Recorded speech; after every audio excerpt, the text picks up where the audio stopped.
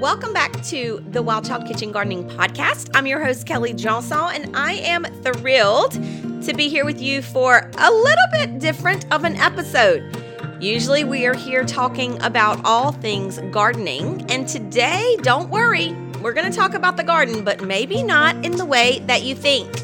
I hope today you leave here thinking about things a little bit differently than you ever have before. I hope to blow your mind today. Let's dig in. According to a Harris poll, 71% of Americans are concerned about food shortages. 19 million Americans live in what is defined as a food desert, a densely populated and systemically underserved community that has no access to quality food. 19 million Americans. 76% of Americans indicate that they are seeing more empty shelves at the grocery store than at the beginning of the year. And 87% of Americans are particularly concerned about the rising cost of groceries and empty shelves that seemingly are becoming more and more common in the grocery stores. Not to mention whatever the next big thing is going to be that would potentially cause us to not be able to feed our families. So my question is, why is this all of a sudden such a huge concern? Why are 87% of Americans scared that they will not be able to get the food that they need to feed their families at the grocery store? That is so terrifying. Why are so many people feeling that? 87%.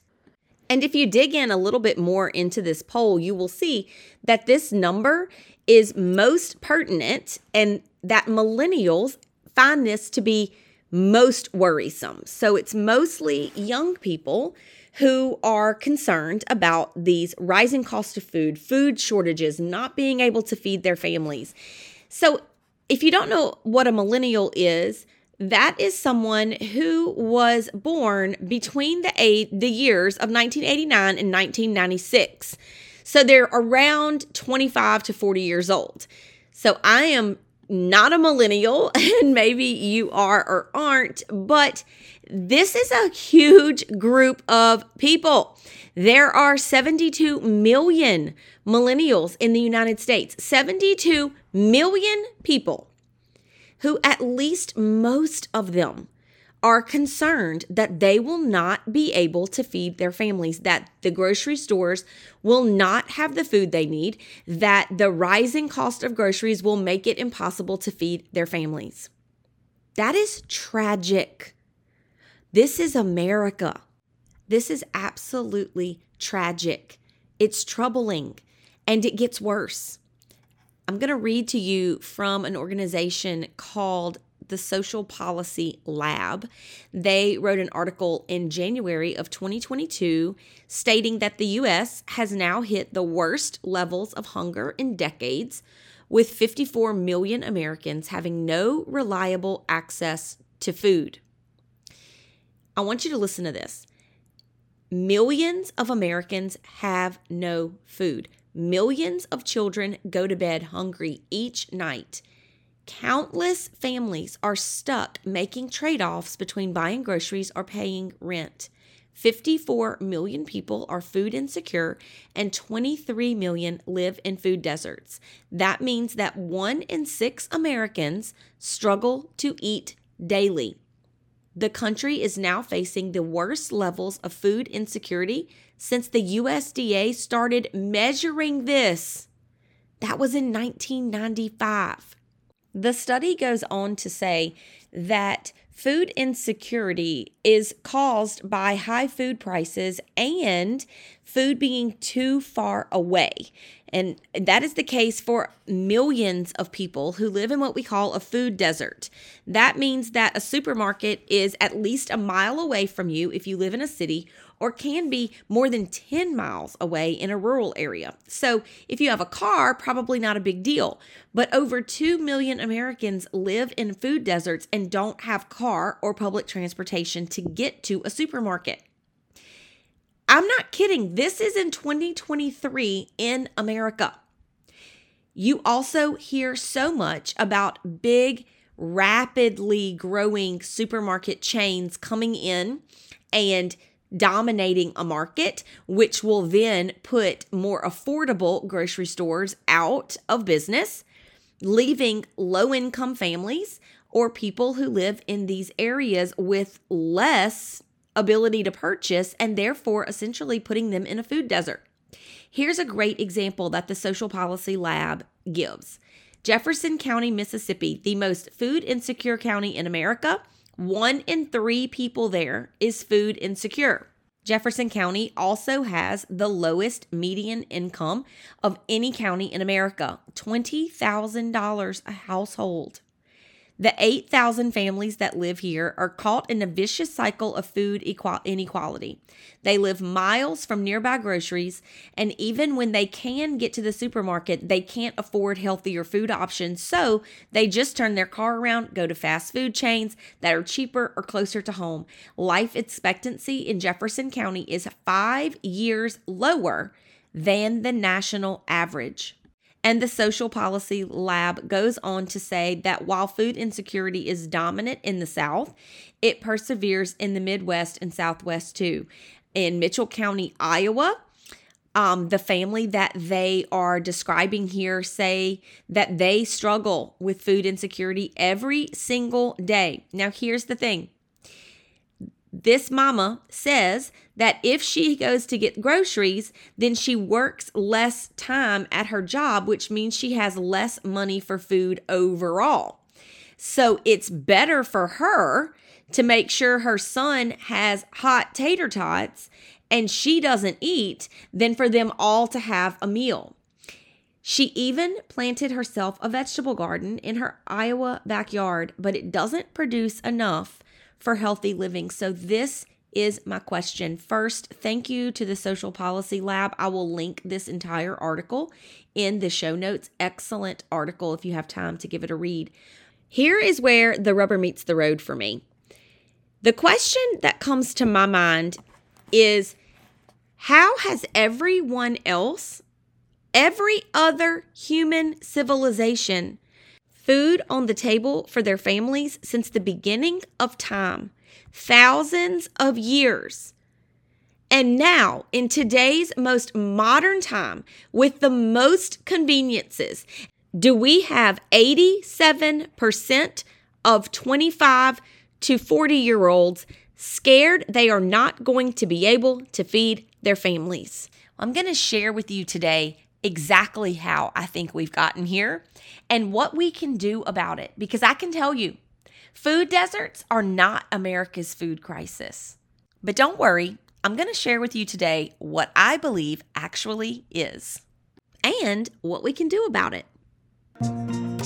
This episode of the Wild Child Kitchen Gardening Podcast is brought to you by the Wild Child Garden Club, the online membership community for gardeners in Zone 9 who want to harvest 52 weeks a year and transform their garden into one that is easy to grow, that overproduces, and that is beautiful. In the Wild Child Garden Club, we grow gardeners. Learn more at releaseyourinnerwildchild.com. When we think about a food crisis, especially one in which so many people are being affected, millions and millions of people affected every single day by the food crisis in our country, it's very easy to see what is simply right in front of us. It's very easy to look at this crisis and only see the fact that people do not have transportation to get to a grocery store. Many families do not have the resources to purchase nutritious food. And we are not wrong to focus there. We are not wrong to want to help people and to provide a better way. But if we leave it there, we really miss so much. Again, I think back to how it is that for so many generations and so many civilizations, this was not a problem. But now, in the most modern of times, with the most available conveniences, somehow we have found ourselves here. That is the real food crisis. The real food crisis is that we don't know where our food comes from as a society. I think it's important to take a look back to see sort of how this began. The first grocery store opened in 1916, just a little over 100 years ago. It was a Piggly Wiggly in Memphis, Tennessee. Piggly Wiggly changed the market of grocery shopping because up until then, this pioneer type lifestyle was all that there was. So basically, you would take your list of very basic goods that you may need in order to prepare food for the family for the next week or month. Maybe it was flour, maybe it was sugar, and you would hand it to the clerk. She would then prepare it, package it up for you, and send you on your merry way. It was totally up to you to know what you needed. And most of the time, it wasn't very much. And it wasn't very much because you were growing all of your vegetables. You were gathering and foraging all of your fruit. You baked your own bread. You had chickens in the yard and you hunted for your meat, or you had cows and pigs or your chickens. And so what you needed were just these basic goods that maybe you couldn't provide for yourself. Sugar, flour, those types of things. Very different when Piggly Wiggly opened up. Let's just say Mrs. Olson's mercantile went right out the window. It was in this moment, Time magazine says, consumers could make decisions as to what they wanted to buy, and that led companies to catch their attention. The magazine also wrote a little bit more about it, saying, at Piggly Wiggly, on the other hand, the shoppers did their own choosing, and the products had to do the tempting. And this is sort of when it all began. Forever before this, there were butchers where you went to get meat. There were bakers where you went to get bread. There were individual shops, and you probably remember that just as being a kid. When I was a kid, there was no Walmart. We went to the Ace hardware store when we needed nails or paint. I can remember my dad sending my mom for a specific bolt or a specific screw. She would carry it with her, wrapped in a napkin inside of her purse, and we would go up to the local hardware store. When we went to Piggly Wiggly, we went for our very meager groceries, or maybe we would go to Kroger sometimes, or A&P. And when we needed meat, we went to Buster's. That was the butcher shop by my house. What I'm trying to say is even that wasn't really convenient. Could you imagine if you had to go to a whole host of different places for different things? If you need a hair dryer, you would have to go to the TG&Y. Or if you needed dog food, you would have to go to the pet store. Things used to really, in our minds, not be convenient. But to us in that time, to our parents in that time, they were living the high life. Why? Because in their childhood, if they didn't grow it or kill it, they didn't eat it. Now fast forward from the first Piggly Wiggly opening in 1916, and we're 100 years later, and we are afraid that we're not going to be able to provide food for our families. We are food insecure. The majority of people in our country may be a little bit worried at night about where their food is going to come from. That is from a poll done by Harris that I referenced earlier. What this tells me is that all this convenience is really not all it's cracked up to be, as much as we really, really love it. The way I see it is that the problem is that the more convenient things become, the more distracted we become, and the more easily amused we become. In America today, the real food crisis is that our parents and our parents' parents didn't teach us how to grow our own food. So even when we have the desire to grow our own food, even when we want to get out of the scarcity and the insecurity that is almost inevitable for so many of us, we still can't do it because we can't make our gardens grow. So even if we want to grow our own food, many of us find that to be impossible, very, very challenging to say the least. The nurseries sell us dirt and call it soil. The big box stores sell us plants that would never grow here. And we set ourselves up and think that we have a black thumb and that we can't garden. When all the while, the real crisis here is that we don't know how to garden. America's real food crisis is that if the day came that we couldn't get our hands on grocery store food, a lot of us would starve. I vividly remember during the pandemic and the quarantine, if you asked people why they were so afraid, they would tell you, study after study came out, that they knew that their diet, that their exercise, that their habits were not going to be to their advantage in a very difficult sickness. So they were terrified. In the same exact way, because of the fact that we don't know how to grow our own food, we don't know how to be self-sufficient, we don't know how to sustain our own families, we are terrified. And when we're terrified, we do things that we normally wouldn't do. We rely on institutions and people that we normally wouldn't rely on because we're scared. America's real food crisis is that nobody has taught us how to grow our own food. Our parents' parents were so thrilled with the convenience of Piggly Wiggly, they stopped growing their own food the day it opened. And today, 100 years later, we are standing in a food desert, hoping that some way, somehow, we're going to put food on the table. We are going to be the generation that turns that around.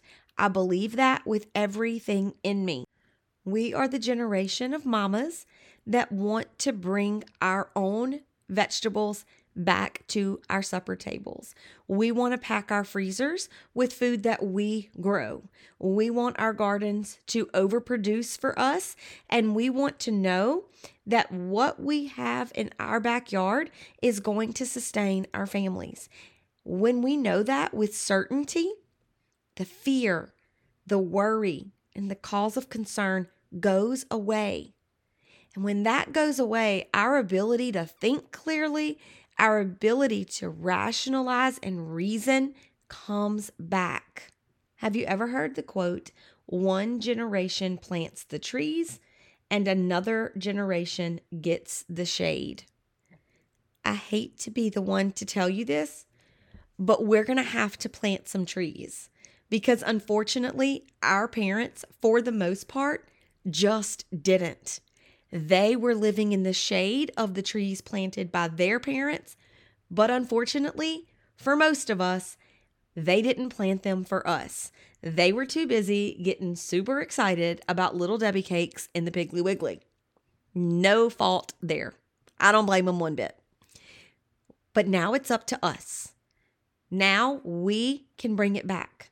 We can teach our kids how to grow their own food. We can bring a garden to our backyard. We can get a flock of chickens. We can begin to understand where our food comes from, and we can teach that to our children. We can find a farmer that we trust. We can visit local farmers markets. We can go to a butcher that we know and that we trust, and we can turn to them for our needs and only the needs of what we can't grow ourselves. I think back to that story that I told you at the beginning. Young mom Christina just wanted to provide for her kids, and she tried to plant a vegetable garden, but it didn't grow enough for her to be able to adequately provide food for her family. Again, we can be the generation that turns this around.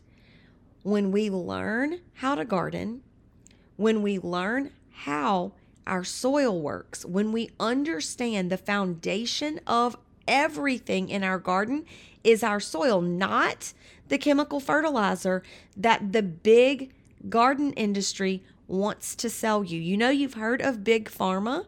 Well, now you might want to turn your attention to big ag. That's another big that somehow gets brought up sometimes. Nobody wants you to know that building your soil is very simple. It doesn't take a lot of back-breaking work. There's no tilling involved, and there are no chemicals needed. I know this sounds absolutely outlandish, but if you continue to do those methods and use those methods inside of your garden is actually going to get worse season after season. Again, making you believe that you just can't do this, and instead you're going to have to resort to those systematic ways of feeding your family. I can tell you there is a better way. And I believe that we are the generation that's going to bring this back. We are the mamas that want better for our kids. And we are the mamas that are going to put in the effort to teach our kids how to do this for themselves. We are going to plant these trees so that the next generation can enjoy the shade. Because while you may be thinking that you don't live in a food desert, you own a vehicle, you are not really worried about food scarcity or food insecurity at this moment right now. That could change in an instant. And there's no way for us to be certain that it won't be a concern and a cause of worry for our kids after we're gone. Now's the time. America's real food crisis is that we don't know how to grow our own food. Let's change that. Make a conscious decision to just plant something, to just learn something. I have a class next week, completely free. It's called Salad School. If you want to start a garden and you have absolutely no idea where to begin, and you have no clue about soil and dirt and chemical fertilizers and pesticides, and you have no idea what even any of that means, and you really just want to get started, join us in Salad School. It's a 2-day workshop. I'm going to teach you everything about growing lettuces, and then I'm going to show you how to plant them in a container that you can put on a porch, on a patio, or in your yard. You don't even need a garden to grow lettuce, and you are going to grow more lettuce than you could ever imagine. Plus, I'm going to throw in all of those favorite salad ingredients right there inside that pot, right there with that lettuce.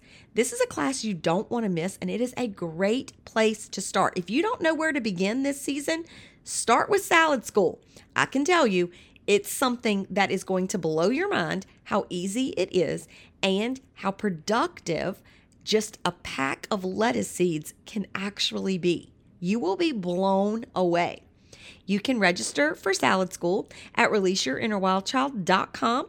We would love to have you, and I think that you would really be inspired. If you've never considered gardening before, or if you've always been intimidated or feel like you have a black thumb, this is the class for you. We're going to turn all that around September 27th and 28th, noon each day, and all of this will be recorded for you if you can't make it live. Join us in Salad School. Get all the details at releaseyourinnerwildchild.com. I hope you're inspired. I hope your mind is blown right now. I hope that it's going in a million different directions, and you're thinking to yourself, maybe we do need to plant the trees. Maybe we're not enjoying the shade. Maybe this is something that we can course correct and actually get right for our kids. If this is how you feel, you are in good company. I'm shouting from the rooftops, me too. I hope that you sit with this for a little bit. I hope that you really think on this. Think about food scarcity. Think about what that means to this younger generation. and how that's really something that we can fix for ourselves and we can fix for our children. Let's not let another generation go by of no shade. Let's plant these trees for our kids and let's teach them how to grow their own food. I'll see you next week. Thanks for joining.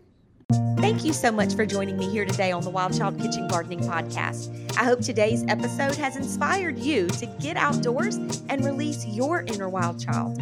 I know that when you do, you will heal your soul. Until next time, keep growing and find out more about Wild Child Kitchen Gardens at www.releaseyourinnerwildchild.com. Thank you so much again for joining me, and I will see you right back here next time.